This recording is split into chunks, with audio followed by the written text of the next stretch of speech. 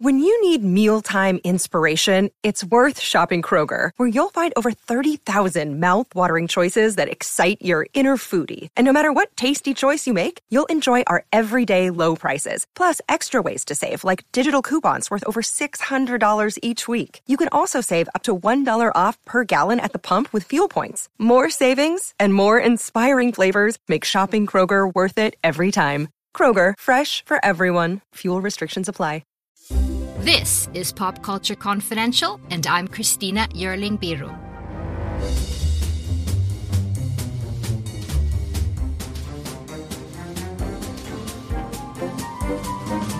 Hey everyone, welcome back to the show. These last few scorching days of the eventful, surprising, crazy awards season. And that's exactly what I want to talk about before Oscar Sunday, the 2023 Oscar season narratives. The surprises, the scandals, the twists and turns, and the trajectories of films and actors. So we started the week with our yearly prediction special with the great Eric Anderson of Awards Watch, so don't miss that. And we're going to continue this week with this. I am thrilled to be joined by one half of one of the most entertaining and knowledgeable awards-related shows around, and that's Mike Barone of Mike, and Oscar, also known as Also Mike. Mike, thank you so much for being here. Thrilled to have you. I'm thrilled to be here. I love the show, and I'm very glad that Eric came on recently and did all the real work. And we can just talk about the fun stuff perhaps today. But I love the show. You do such a great job, and I'm just really happy to be here. Thank you. I'm sorry, Mike 1 won't be on with us, but I have understood that you are the important one. That's right. No, that's kidding. Right. Yes, I know. No, you don't have to be kidding. I say it to him all the time, to his face. No, we're like an old married couple at this point. We've been doing this for 5 years, and we give each other hell all the time. But I love him. He's my brother.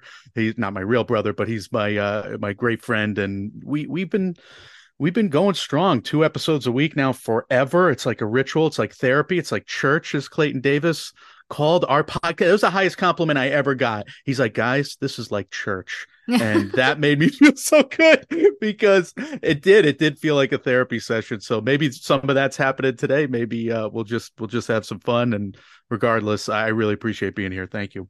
And please tell him that I can't wait to have him on as well. He is fantastic. And at some point, the 3 of us will be able to do something together. Let's do it. Let's get started here. So as most of the listeners know, the intricacies of awards season, they start basically the day after the award ceremony. I mean, Everything Everywhere All at Once premiered at South by Southwest nearly a year ago. We have Venice and Toronto and campaigns and Andrea Riseborough and everything that's happened, and we're going to get into that. But Mike, I want to start on Sunday. Will there be slapping? Oh my God, I hope not. I hope there's knee slapping because I hope it's funny. I once sat in a comedy show and I was slapping my knee, and the guy's like, "What are you, from Alabama? You keep slapping your knee." And I didn't even realize I did something like that, but I still do it. And I want to do it this Sunday. I want it to be funny. I want Jimmy Kimmel to get some laughs. I want the bits to work. I want the presentations to flow. Please, God, the Oscars need a win, Christina. If ever a show needed a win, the Oscars need a win. I don't want the crisis team to be engaged. I want there to be a mockumentary by Christopher Guest on said crisis team.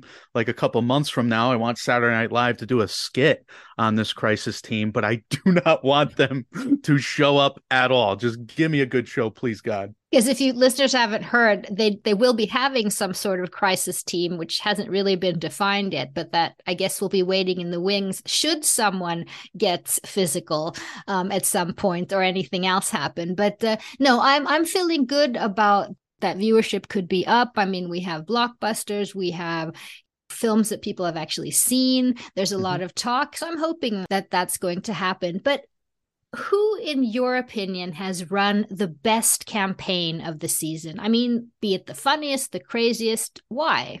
There are a lot of close races this year. So if you ask me next week, I might tell you, oh, all along it was Austin Butler, or all along it was, this person or that person. I got to go with one of the front runners right now, and it's Guillermo del Toro. I think he has been as consistent as anybody. I would vote for this man for many more things other than just Oscar winner. He is one of the more charismatic, respected artists we have today. When I was in school, he came and talked to my classes, and I was in the press screening for Pan's Labyrinth at the New York Film Festival. And it was like one of those seminal moments. I'm doing what I'm doing now because of guys like him, and because I was just transfixed with him talking about movies. And I think he has that effect on a lot of people. The Pinocchio campaign this year has been about more than just his movie. Of course, he holds screenings for Pinocchio, but he also holds talks and screenings for his friends in the business, for other filmmakers, and he's always pushing cinema. He has the Bleak House, which is pushing genre cinema, and he does, little MTV Cribs styled events on YouTube and whatnot. Conan O'Brien just had a thing with him a couple years back with Andy Richter at the Bleak House with, his horror memorabilia from top to bottom of that place. And this guy is so well respected, and for him to actually come into that premiere on the heels of losing his mom and having such a moving emotional tribute to his mother and their shared love for the story of Pinocchio. I'm amazed by how he's run this campaign. And I gotta say, I don't think anybody does it better. Last year we saw him, Nightmare Alley. That movie flopped at the box office, and yet here he was with X amount of nominations. I forget now. He is just the consummate campaigner, and he makes it look effortless. And this is reflected in our predictions, because I think most of us, including you and I, are predicting Pinocchio in Best Animation. We have to, right? Yeah. You have to bet almost $4,000 to make $100 on Pinocchio. Like, it's not even worth betting on because he's such a large favorite. So it's a year where there's a lot of close races. Last year there were 7 races that were kind of toss-ups. 16 of them were large to huge favorites in Las Vegas. This year, there's only 10 large to huge favorites in Las Vegas. So we have a lot of races that are probably going to even tighten as this week goes along. Mike and I will be covering it on our Oscars morning show, and we're degenerate gamblers. We can't help it, but we have fun doing it. While you're on that, say a few of those closest races this year. Well, clearly supporting actress is a 3-way toss-up. And we have no favorite in Vegas for actress, supporting actress, live action short, and doc short. That's a rarity. We have very small favorites in original screenplay. Everything Everywhere and Banshees are kind of, neck and neck there. Adapted screenplay, believe it or not, Women Talking, All Quiet on the Western Front are very close. Costume design between Ruthie Carter and Catherine Martin, Elvis and Black Panther, respectively. Even the average favorites in my mind, there's 6 average favorites, which means it's like a 1 to 2 or minus 200. Brendan Fraser's considered to be one of those right now. So you can actually make some decent money on Austin Butler. But editing, to me, that's a 2-way race between Top Gun and Everything Everywhere. Score could go any which way. Babylon is this average favorite right now in Vegas, but song could go any which way. I always thought that, before the Gaga news where she wasn't going to be there, I always thought score could go back to Gaga. I'm rooting for the boys from Naatu, but would you be that surprised if Diane Warren just finally took it? Yeah. I've been thinking about this. This is the 14th time. I mean, she did win the honorary Oscar, but this is, she really, at some point. Didn't she get the Guild, like the Society of Lyricists and Composers? I might have that backwards. So she got some recognition already this season. The nomination came out of the blue yet again for a small movie that wasn't even released yet. The applause from Tell It Like a Woman. And that movie I just was able to watch it a few weeks ago. So we can have some surprises on the night that I'm really excited to watch. That's kind of one of the main reasons we still do it. When we were younger, we loved to see the big surprise. We loved to see the big acceptance moment. When I was a little Italian boy, I loved watching that little Italian man stand up on the chairs in 1999, accepting Best International Film. Roberto Benigni. Roberto, and Sophia Loren announced his name. So, that's why we tune in. And I'm hoping for moments like that, too. And there's a lot of opportunities for up and down the card here, especially if Las Vegas is concerned. And they don't build the big casinos by accident, Christina. They build it because they make money on it. So they got the vested interest here. We're going to get to those surprises because I can't wait to hear about those. But I want to get back to campaigning this year. Things happen. I was in Venice. We were all covering the festivals. There we had the big things coming out. We had Tar. Spielberg was in Toronto. And what happened between then and now? For example, Papa Spielberg, if you would have asked me then, I would have said this was his year. It's been a while since he won. He's made his most personal film. I would have said, wow, The Son, they're coming back after the success with The Father. It just seemed to sort of fade away. So I did a little bit of a study on the fall film festivals, and there's still a lot of Oscar winners that get released at these. And I do think that first impression matters. I do think that moment with Brendan Fraser getting the standing ovation and him breaking down, I think that matters. I do think that Banshee's having a really good day, Tar have a really good day, or a good weekend, that is, at Venice. That always matters because the industry, it shows up to these film festivals, especially the prestigious ones. And 5 of the last 15 Best Picture winners: Venice, Telluride, another 5, 3 from Cannes, 2 from Toronto. And yes, I think TIFF might have been a high point for the Fabelmans, all things considered, because it was a tribute moment for Steven Spielberg at that stage. I am a little surprised that the season did not go more towards him in the director category, and it's not looking great right now because if anybody was going to vote for him, the DGA was going to vote for him, right? How many nominations has he gotten there? He's gotten a Lifetime Achievement Award there. If anybody's going to nominate him, BAFTA was going to nominate him, right? These are his people. He is like the mayor of those organizations. And yeah, he did not perform well. At least his film and his nomination did not perform well there. So it is looking like the Daniels are going to take it. That's where we can sort of see the changes that are in the Academy. I mean, 15, 20 years ago, that would have been a lock, I would say, for him. But things have really changed. Let's talk a little bit about the journey for Everything Everywhere All at Once, which I mentioned at the top. It's a year since it premiered. Talk a little bit about the journey with this film, which I don't think anyone saw coming at that point. Yeah, at that point, it was a nice premiere at South by Southwest, and South by Southwest has been a launching pad for genre cinema for decades, right? But certainly, I think the industry has gone towards like a platform release style where 2 weeks before they're going to put their movie on streaming or in the box office, they'll premiere it at a festival. That's like a new. I don't know if it's a new strategy, but Crimes of the Future was a version of this not working from Cannes. The next week it was in theaters and it didn't work. The buzz didn't come through. But with Everything Everywhere All at Once, they got 20,000 per theater when they went on their 10 theater opening in New York and LA. And that was a really good number. Now, that's not the end all, because we saw Tar and the Fabelmans also have really strong per theater averages this year in the few platform releases that did happen later in the fall. But South by Southwest, it worked for Everything Everywhere All at Once. The buzz was great. And then they expanded gradually and successfully.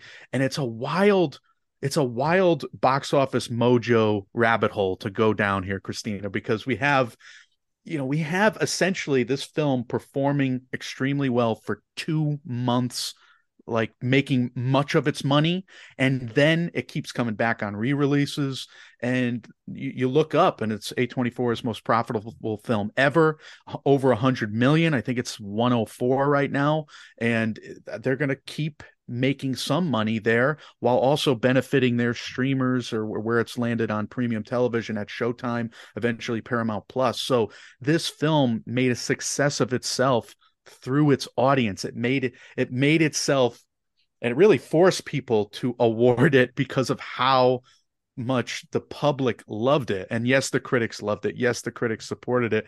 But this is one of those feel-good stories from the first half of the year. Mike and I do a year-round Oscar podcast for a reason, because these movies can come from anywhere. I mean, Coda premiered Sundance, August, it actually officially rolled out on Apple TV Plus, and 2 years in a row now we have a first 3/4 of the year film taking it all. So I loved how they played it. Everything Everywhere and A24. I love how they played it with tributes throughout the fall film festivals and in the winter film festivals. Michelle Yeoh from TIFF to all the way to Santa Barbara there. And they kept it in the conversation, and it has to be there, right? It's just been such a Yeah. darling all along. And of course, how much has the cast and the directors and everyone around it just made this trajectory last? They've been everywhere, and they've been the belle of every room. They've been the life of every party, and that really does matter. I mean, Jamie Lee Curtis is getting the loudest applause next to Tom Cruise at the luncheon, right? We keep hearing about the luncheon. Maybe someday I'll go eat lunch at the luncheon. Well, maybe you and I will one day sit there and Let's do worry it. about Let's what do it. forks to use. I want to be there someday. What do they serve? I don't know. I'm interested, but I want to hear the applause. I want to do the applause-o-meter, the battle of the bands at the luncheon, and hear who's popular, right, with the nominees. But she was a huge ovation at SAG. Michelle Yeoh winning at SAG. That's 160,000 voters. So that just shows you Everything Everywhere has performed really well on a large scale, like the Screen Actors Guild, and then on a more niche. I mean, look at where the white guys are. It's probably still in the DGA. Where the white guys are, it's probably still in the PGA. God help us all. But on a preferential ballot, Still Everything won, Everywhere still did well. All the things are saying, no one is going to get the butt plugs and the hot dog fingers. And no, this will never fly. They all love butt plugs. Right. They love hot dog fingers, especially PGAs. Now we know it's confirmed. Exactly. They like the butt stuff. And we kind of thought fingers. That was the truth, but now we don't know. But I mean, now we know. Kind of surprised me as well, because to me, that has been the most traditional old white guy, go for the money type of organization. And that they on a preferential ballot would actually get to the win was amazing. I love it. I'm glad to see it. I don't love the film as much as some other people. I'm not going to pretend, but it's in my top 25 on the year, and that kind of fits for most Best Picture winners for me. I mean, it's like 24th every year. Whatever's 24th on Also Mike's list typically wins Best Picture, and here we go again. But I'm a huge fan of the performances. Stephanie Hsu and Ki Hye Kwan, they've been my number ones from start to finish this year in those two categories. I think Ki Hye Kwan's going to take it. Stephanie Hsu, I wish, but she's certainly made a name for herself this season. And Jamie Lee Curtis, Mike and I did MMO Does Halloween. Oh my God, 3 years ago. He's the super fan, and he's brought me into his weird little world. And now I am also a big fan of the Halloween franchise and MMO Screams. We did that as well. I'm wearing my Stab shirt right now. I'm gonna go see the movie tonight with Mike. That's why he has to make sure he gets stuff done during the day today, because we're going to see Scream 6 tonight. That's why he's ditching me. That's why he's ditching. I'm calling him out on your show. So absolutely. I think this movie's had so much charm and charisma, and I think the Oscars and you can't wait Academy, for the speeches. Everyone better than the next. And we want those stories, right? We want happier stories from the Academy, from the Oscars. I just think it's an easy place to say, all right, we're going to have great moments here. If these great people win, if these great performances win, the Academy has like a win-win situation. Like Ki Hye Kwan, Michelle Yeoh, that would be a huge moment, and they know it, and great, and let's go. Yeah. Before we move on from that, what has surprised you from festival season that didn't make it all the way? I thought The Sun had obviously the cachet. It had the cast, and then people saw. I still haven't seen it. I don't like to go. I don't like to go to movies about heavy subjects that get slammed by the critics. I might be a snob in that way, but I do worry about the melodramas. Let's just put when Hillbilly Elegy did it for me. When Hillbilly Elegy, I had to deal with that one and had to study it, and that one got to me. So I'm a little gun shy about going to see all the big flopping genres or dramas, I should say. The Greatest Beer Run Ever, I think, the Green Book people making that one, that did not land. My Policeman did not land. White Noise, Blonde, and Bardo, I would say, if you ask Netflix personnel, over a few drinks, they would tell you those kind of underperformed a little bit, even though Blonde and Bardo are nominated, and they're pleasantly surprised. While All Quiet on the Western Front just surged. Overperformed, absolutely. Woman King, Glass Onion, I wanted those to do better at the end of the day. Woman King, Gina Prince Bythewood, Love and Basketball is a great movie. It's amazing she made such a great movie out of that one. Mike and I revisited it at the start of our podcast. She's done the action genre. She directed the hell out of The Woman King, and I don't understand why the Academy didn't go for it. Like you started this section off, The Fabelmans. It felt like the Oscar player, right? And it did not have the legs we thought it would. I wonder if it just came across as the last of these directors making a movie about their lives, stories that just didn't land at the level of, all right, we have to. The meaning of cinema in my childhood type of movie. Yeah, because Roma, and then even Kenneth Branagh, and there's a lot of. Oh, please, Belfast. Yeah, so they haven't landed that much. I don't know why everybody has to do one. I actually liked Armageddon Time to an extent, where James Gray was very honest about his childhood, because that family was not portrayed in the most positive light. It seemed like he really was I liked telling the truth there, and I was glad. And we also had Empire of Light, which also is about cinema. Yeah, that we have all of these, magical movies about your cinematic upbringing for these old white directors. usually it plays well on film Twitter for a while. It looks the part as an Oscars contender, but historically they haven't done all that well. So maybe I should have looked and been more suspicious of The Fabelmans from way back, but it won the Grosh Audience Award. He was the conquering hero coming to TIFF for the first time, Mr. Spielberg, and yeah, he hasn't performed as well as you'd hope. Moving on, you ask a good question here in our preparation, and that's the ageless question of what is the most important Oscar precursor. And this is a huge part of the narrative that we're talking about. So what is it? What is your theory? I don't know, and I don't know if I want to know. In a world infatuated with comic fandom comes a show to help us remember the talents that have inspired us. Whoa, cut. Oh, come on. It wasn't that bad. It's a bit dramatic. Let's just tell them about the show, guys. We are the Canned Air Podcast. Join us weekly for a comedic trip through pop culture. We also welcome some cool comic creators, as well as some of the voice and screen actors that helped shape your childhood. Find us on cannedairpodcast.com and on the Evergreen Podcast Network.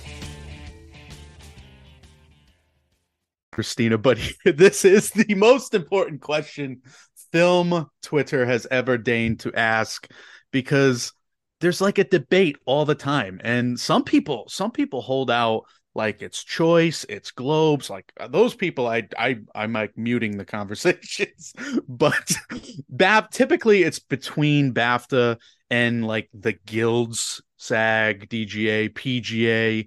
I think conventional wisdom would tell you the guilds might, take it down the stretch with a DGA being very predictive, and if you tabulate all the stats, my guess it would be the guilds, because BAFTA can kind of go a bit and a bit in the way of being homers is the nice way to put it.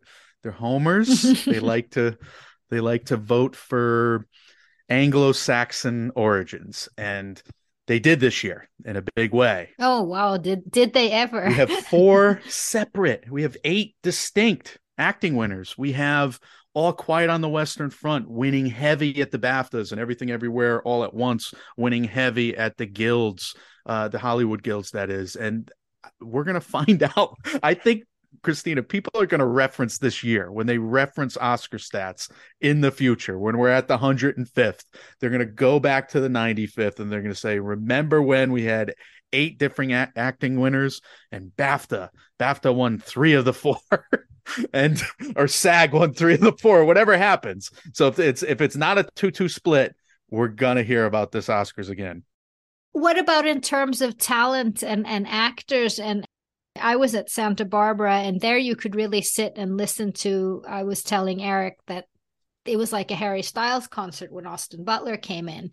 I was just feeling he's going to win, because it was nuts in the room. And the same thing for Jamie Lee Curtis. there was so much love for several of them. They're everywhere. I mean, they just travel around like a little talent circus for several months. What's important there?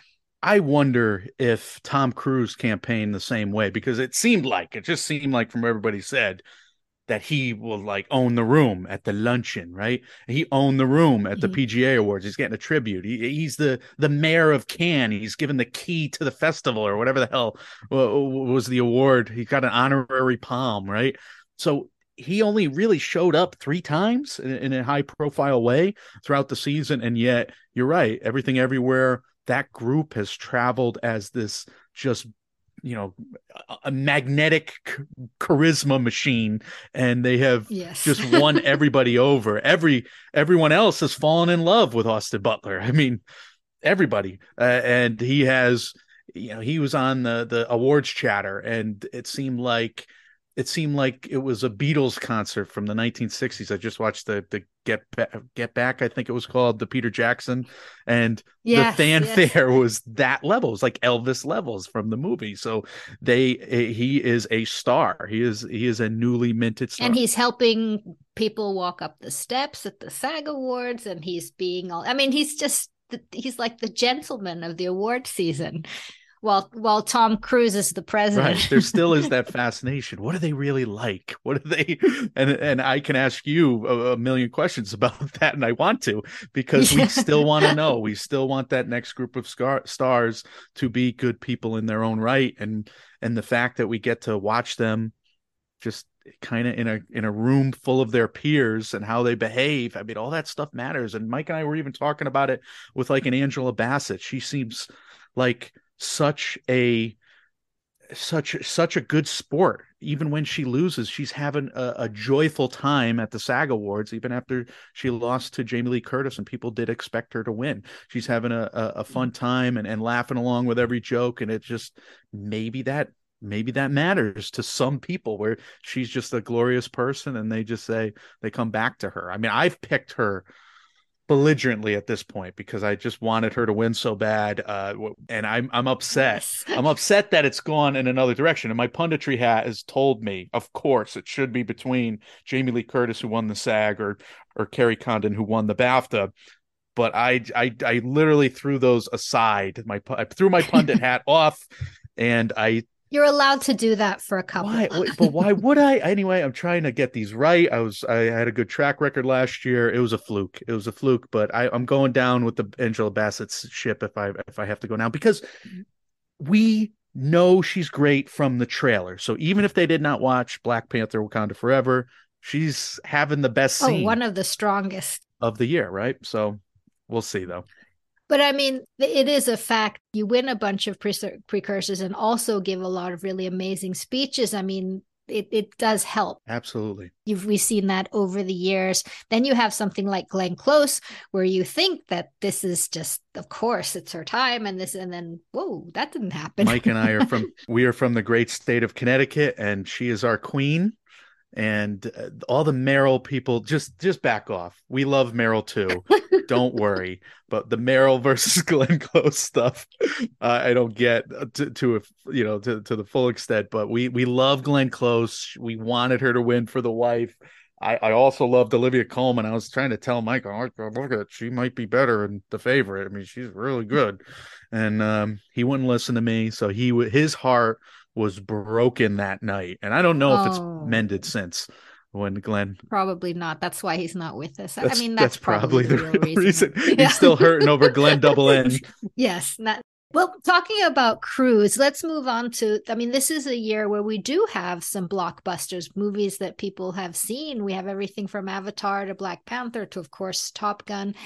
What does this mean for this year's? I think it means that the ratings will go up. I don't know if it's the entire reason for why the ratings will go up. We've seen a bunch of award shows, from the Grammys to the Emmys, have a tick up in the numbers, in the Nielsen numbers. I do think that's pandemic related, and I hope that it's a good sign for the business. I hope it's a good sign for what Mike and I want to do the year round. And I like I said, I hope the Oscars get a win and the ratings do increase. Top Gun, Maverick, Avatar: The Way of Water, Black Panther, Wakanda Forever, are they in contention for a ton of awards? Does the casual viewer know this? That's the question I've been asking a lot of people, because when the cited examples of Titanic winning and The Lord of the Rings, Return of the King winning and boosting the ratings into the 40s, into the stratosphere, back when people were still all on cable and all watching on Oscars night, people knew going in that those movies were going to win a handful of awards, right? Even if they didn't know Titanic was going to win in 98, they knew it was going to win its share of awards. They knew the Return of the King was being coronated. That thing was sweeping. But does this compare to that? I don't know. I would guess that these Oscar ratings, I don't want to jinx it, knock on wood, which means I knocked on my head. I think they'll go up a little bit, but I'm still a little worried. I think ultimately the Oscars need to be simulcast, and they need to go to the audience again. If they want that big gaudy number, they need to go to the audience again and be on streaming, be on YouTube, be on everywhere they can be, because that's how you're going to grow the tent. And I wonder if it's taking a lesser money deal down the line. Hopefully that museum's making some money, but the Academy may have to take a lesser money deal, someone who's going to broaden the telecast into several mediums. Well, considering how good the SAG Awards were on which their sort of first Netflix approach, that they were on the Netflix, on the YouTube channel. And it was a great show. No speeches were cut. There was no ads, and it just flowed. And I think I liked it a lot. I have a feeling that could be eventually, when the ABC contract is up, we could see the Oscars heading to Netflix or a streamer. I am so curious at what SAG's going to do next year on Netflix, and I hope they keep the YouTube component. I understand that they're all about the exclusivity on their streaming. That's how they've made the big bucks over at Netflix. That's how they've gotten all the subscribers. But for something like this, they might be able to grow the brand better. And I have not looked at the SAG numbers on YouTube. I mean, we can see them if we just click around. I don't know if they're much higher than they were after the broadcast, but the broadcast numbers were pretty darn good. They were close to 1 million, right? So, and that they did less than 1 million the pandemic year. The last time they were on television, they did less than what YouTube did. So that was a good sign, I thought. But do you see more blockbusters being nominated the coming years? So I do believe that the industry is still putting a lot of eggs in that basket. So if they're getting better at making the tentpoles, yes, I could see this happening going forward. I think that the mid-budget movie, the low-budget movie is becoming more of a streaming thing, unfortunately, even though, like you, I'm at every festival I can be at. I'm trying to, push these movies whenever they're a hit, and I'm thrilled that An Everything Everywhere is in this mix and really leading this race, because it is one of those low-budget films, 12 million, and it made 107 or wherever it's at right now in terms of budget to gross. And my worry, though, is that that's going to become a prerequisite for the future. Like Coda's got to do really well at a festival, or do really well on streaming, or Everything Everywhere's got to do really well on at the box office over months of release time before it's in that serious consideration. Whereas in the past, we have seen festival players, we have seen long tails on the end of Best Picture box office runs, right? We've seen Moonlight end up with a multiple of whatever it ended up with. It was a very small budget, it made 100 million or whatever. But we even saw the King's Speech. That's a mid-budget movie, right? Makes 50 something million before the nomination. And I just looked at Box Office Mojo this morning, and it made 70 something million after the Oscar nomination on January 25th back then for a February 27th Oscars. And it stayed in theaters, making something like 650 million worldwide. These movies. That's not happening today. These today. movies had huge runs at the box office, long tails as the Sony Pictures Classics guys like to call them. And it mattered in the sense of hundreds of millions of dollars at the box office. Right now, we see some nice profits from The Whale, right? We've seen some nice profits from the Banshees. We see a 2x multiple on films like Triangle of Sadness. The Fablemans lost money in theaters. I hope it made it back with PVOD. Tar and Women Talking played really well in New York and LA, but they have what did they make? I don't know. And the problem now is that we're seeing the windows shorten and close, and the patient, I don't know if it's a patience issue. I don't know if it's the season's too long and you can't capitalize on the same old windows and they're misplaying some of these release dates. But something like Tar, when you have a lead actress contender like Kate Blanchett, that should make 50 100 million at the box office. In the old days it would have.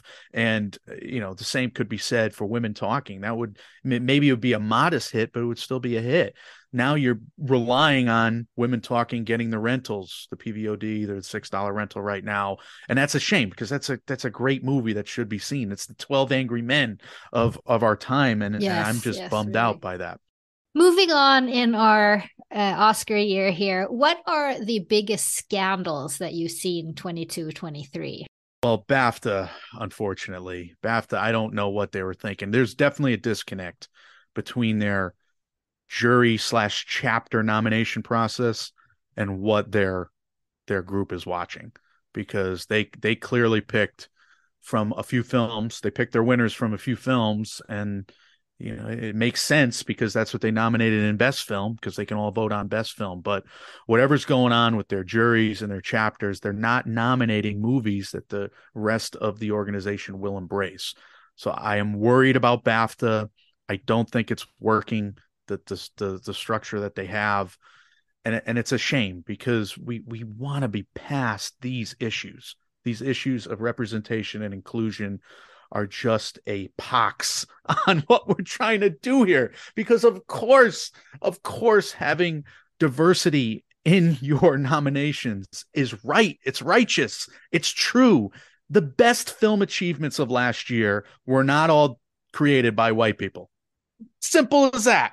I'm saying this as a white guy who loved his white guy movies like Top Gun last year. I love my white guy movie like Top Gun. I am white. I'm a dude. That is a fun white dude movie. Great. There are so many great movies last year made by so many great people, and the BAFTAs kind of going into the Homer lane was just, it was as aggravated as Mike and I have been on a podcast. And I almost wish we didn't air that podcast, because we were just yelling incoherently, and I think we cleaned it up the next episode. But anyway, that's the biggest scandal for me. You have to let it out. Yeah. And then, of course, we have Andrea Riseborough. Where are you at that scandal? We've talked about it a bit on the show before, but I don't know, Christina. And I would ask you, you might be plugged in better than me. I don't want to come here and throw around a bunch of accusations, because I don't know. That's the truth. I worry that the minor infractions, it seemed like they went on a crime spree of minor infractions, if that's possible. That's a good name for the new Nicolas Cage There you movie. go. Crime spree of minor infractions. I would buy a ticket. I would buy a ticket immediately. He's in the zone right now, as he's been a few times in his career. But yeah, I think there was an email thing. They had too many email blasts in a week. I think there was a social media Twitter thing where they were kind of calling out other nominees, other contenders, which they're not supposed to do. And I think they got caught having a few functions without screenings attached, which again, I think there's a couple minor infractions involved there.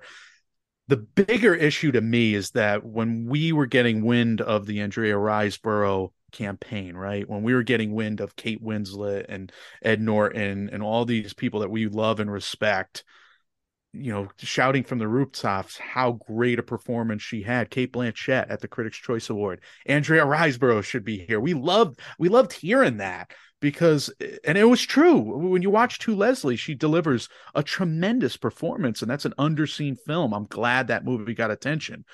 However, it seemed like a grassroots campaign. It seemed genuine.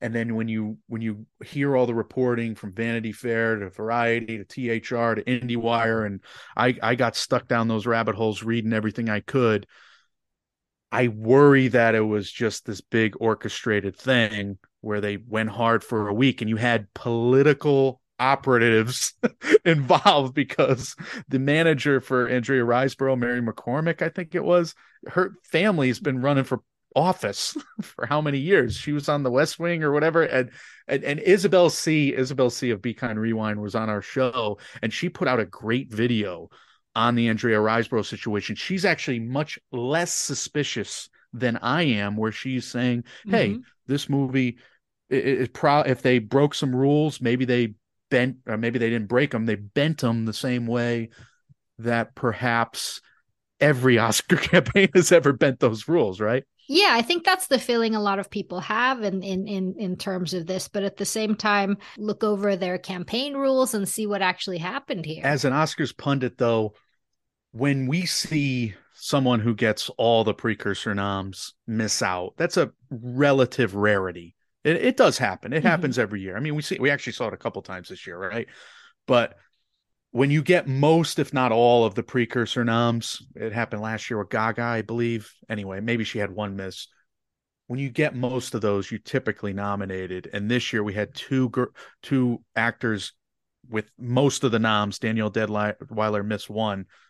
They both missed in the same category. So it's just a bad look. And I worry that they kind of whipped the votes. I'm not saying that it's like Mr. Segretti. I just watched all the President's Men again. It's one of my favorite rewatches. I'm weirdly transfixed by that film. I did not like it the first time I watched All the President's Men, but I kind of come back to it every year. And the whole rat effing thing by the Nixon dude. I just picture Mary McCormick talking to him on her couch and be like, wow, you really see this is a huge. Yeah, I have to, right? We gotta program a year's worth of podcasts on something, right? Right, Christina? I don't know. But my tinfoil hat is next to my bedside. Sometimes I put it on and I'm worried. Let's just say that. Well, it did stir up a lot of feelings, and we'll see what happens and how they deal with it going forward. So now we've reached sort of the nomination stage that's come in January. When this came, what were the biggest surprises for you? Well, and I'm assuming Andrea Riseborough is one of the big surprises. Absolutely. Like, I was pleasantly surprised by a Brian Tyree Henry of Causeway getting in. I didn't believe that enough people saw the movie. Judd Hirsch of The Fabelmans, that was one of my favorite cameo level performances this year. My co-host does not agree. He loves Judd Hirsch. He's a Taxi fan going way back, but he did not. Anyway, I'm an Ordinary People, I believe was his film where he was a psychiatrist. Anyway, I love Judd Hirsch and glad he got nominated there. The Sea Beast was fun. A House Made of Splinters. And yes, Andrea Riseborough. That was a gasp in the room. We heard that, when they nominated her. So those were surprises. Danielle Deadwyler, Claudio Miranda, Top Gun Maverick, Viola Davis, of course, Hildur. Yeah, that Claudio Miranda didn't get in, which I was shocked over. Right. 20-something Critics Association wins. Jazz Tangcay, who we just had on, she's like, yeah, we're picking for the Artisans Awards. We're picking who we think is going to be in the Oscars mix. And they were 8 for 9 in terms of the Artisans Awards tributes this year. Claudio Miranda was the 9th who actually did not get an Oscar nomination. So she had a good hit rate otherwise.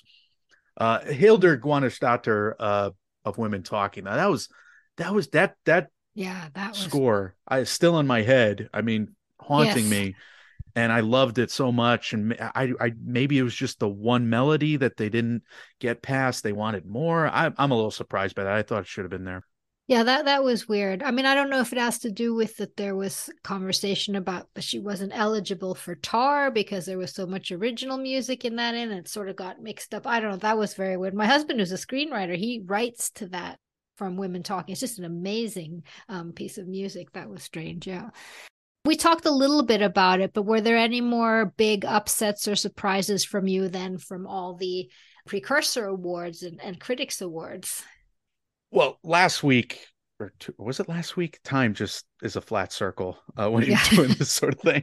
But Jamie Lee Curtis winning over both Angela Bassett and Kerry Condon, I did not expect that. I knew it was possible. She was running third for a while there. When Mike and I were predicting the noms, she was pretty safe in our minds. And yeah, she is the legacy vote that I thought was going to get split with Angela Bassett. So I was actually predicting Carrie Condon for a while because Jamie Lee and Angela Bassett might split that, she's overdue vote. But she winning there and having such a Jamie Lee Curtis styled speech was so cool. I just thought she was the coolest. I wish I could hang out with Jamie Lee Curtis. So that was great. Obviously, BAFTA, Barry Keoghan over Kihei Kwan, All Quiet winning 7. Oh my God, 7. I mean, I get it. 14 nominations, 7 makes some sense. It's half of them, but director, sound, and score were particularly surprising to me at the time, even though that score is memorable. I remember that All Quiet on the Western Front score. I know you don't love it yourself, but it was unnerving. No. It's, techno piano, like you said in a previous episode, is wild. It's jarring, but I don't know. It worked on me. I was into that movie for the score. The choice, Critics' Choice picking Tar an original score. Honestly, would you really be surprised if any of the 5 win original score this year? I think Babylon, Justin Hurwitz playing over the trailers right now for the Oscars. It can be anyone. Yeah. The music and Everything Everywhere All at Once is gorgeous. It's memorable. Even the oh my God, what was the pop band, The Story of a Girl? Son Lux. Yeah, but there's also the song within the movie that keeps getting referenced, like just the poetry of it, the lyric. Anyway, absolutely, Story of a Girl, I believe, is the name of the song I was referencing it the other day. I love the music and Everything Everywhere All at Once. I love David Byrne, of Talking Heads. I'm a Talking Heads guy. Me and Ryan McQuaid bond over Talking Heads. We do this. Well, I'll come and join you. I loved the 80s parties when I was in school. I'm an 80s baby, and yeah, that's my jam still. I don't care who knows it. And yeah, let's rock out on Talking Heads someday, Christina. But yeah, original score could go any which way. And editing, when Everything Everywhere won over Top Gun initially, I was surprised because I felt like Top Gun was the quintessential Academy pick, and it was splitting the season with Everything Everywhere. But now Everything Everywhere is taking the command in that category. I would still be curious if it, and I wouldn't be shocked if it went back to Top Gun at the end of the day. This is a very hypothetical question, but what do you think could be? I mean, there's always incredibly fun surprises at the Oscars. I mean, that we did not see coming. What do you think could be this year? I'm holding out hope that Diane Warren could shock us. I'm holding out hope that we could get just a fun win like a Mandy Walker. That's been long overdue. Elvis, but both those, they won a Guild Award, so it's not like she'd be the first female cinematographer to win. Absolutely. I'm a big fan of Martin McDonagh going way back. I love his screenplays, even though some of them are evil, like The Fruits of the Devil, evil, but I mean, they're to a point, or to make a point. And I've always thought I'm going for Banshees in screenplay.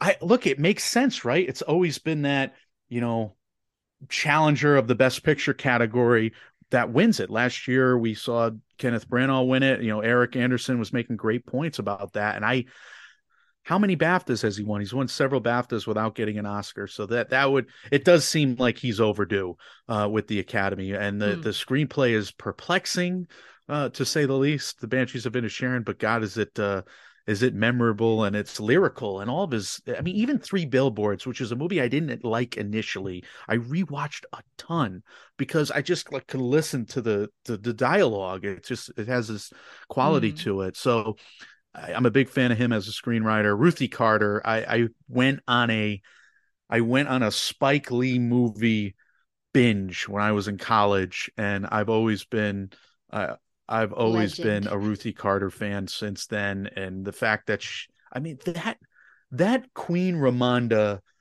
costume, one after another, just those costumes, just for her character of the Angela Bassett character there.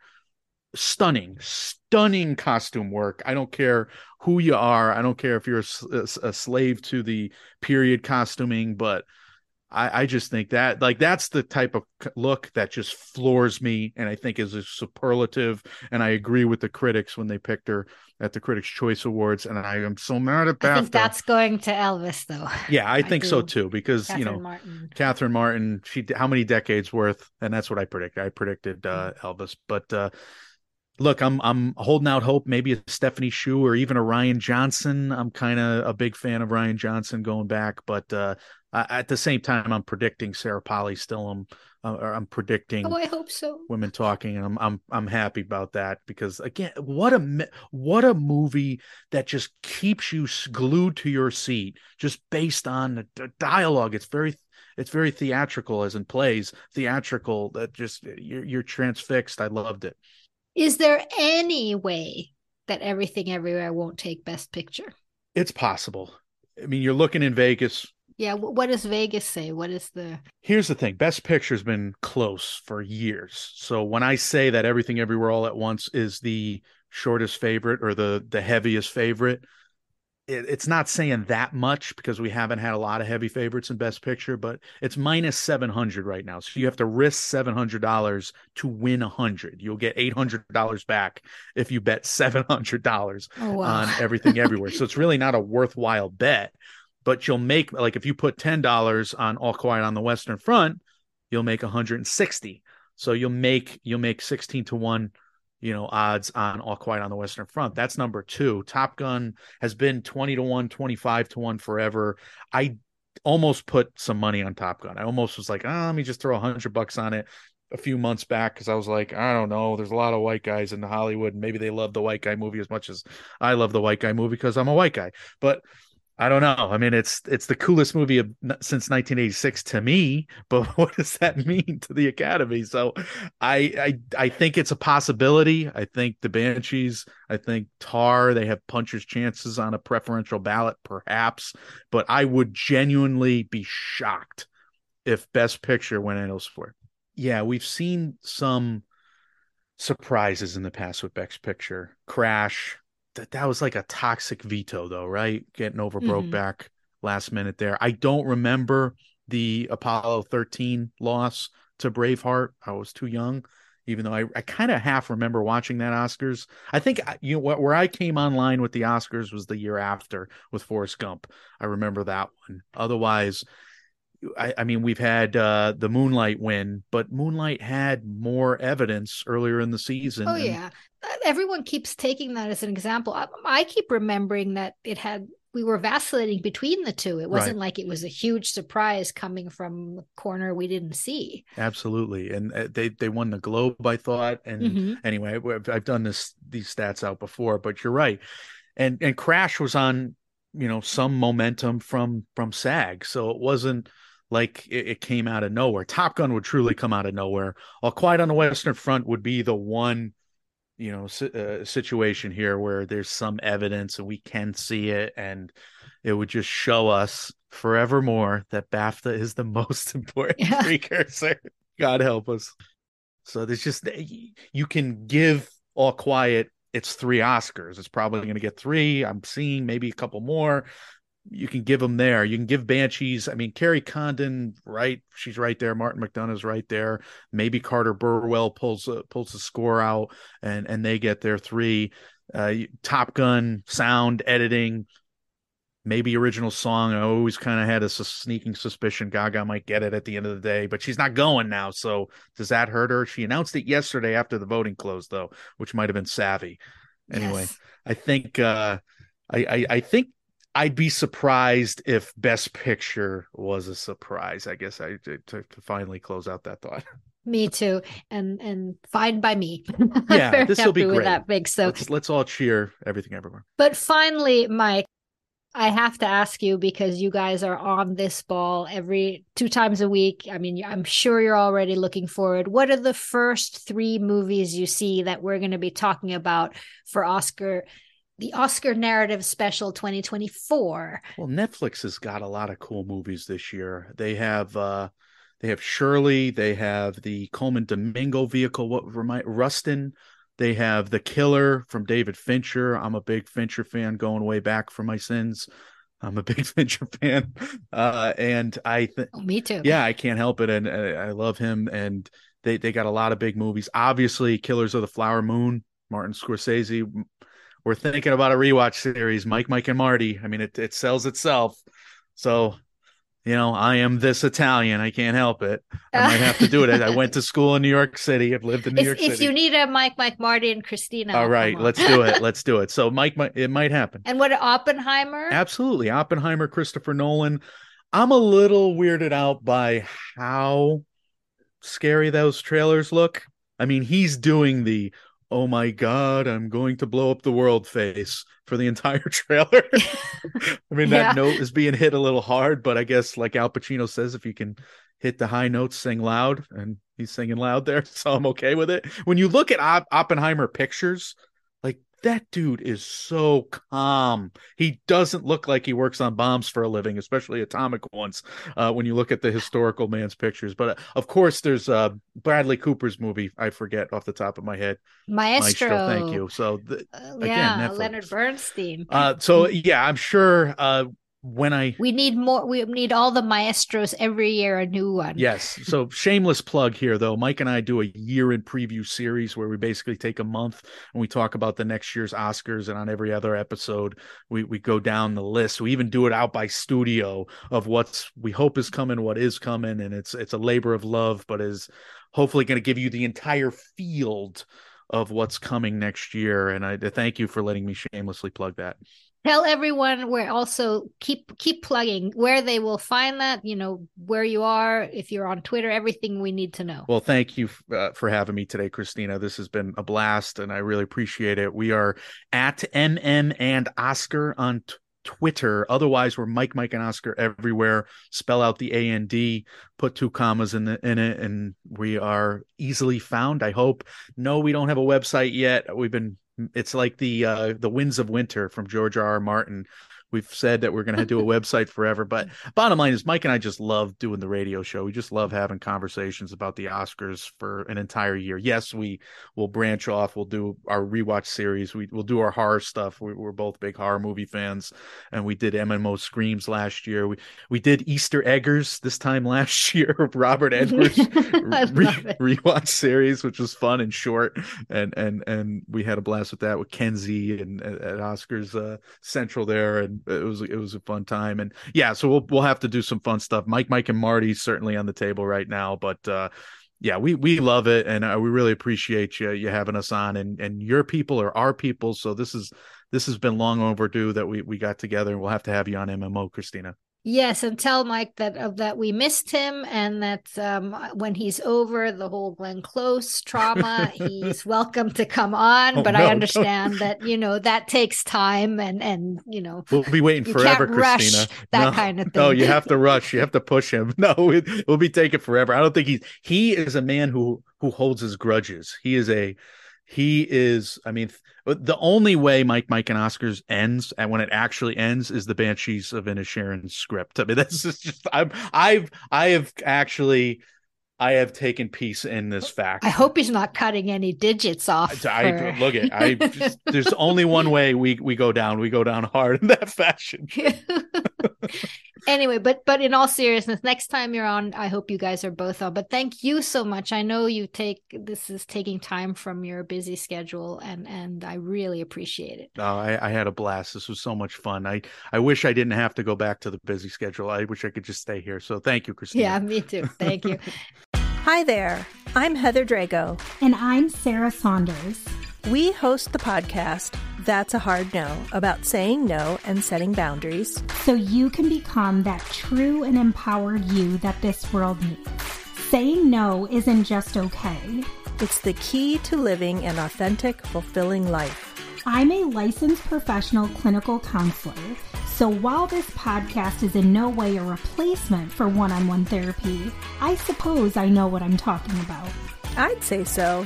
We talk about learning to say no and set healthy boundaries, and how it impacts mental health, physical health, relationships, parenthood, and more. Subscribe wherever you get your podcasts and visit our website, hardnopodcast.com. We're here to help you find your no and say it unapologetically. That's a hard no.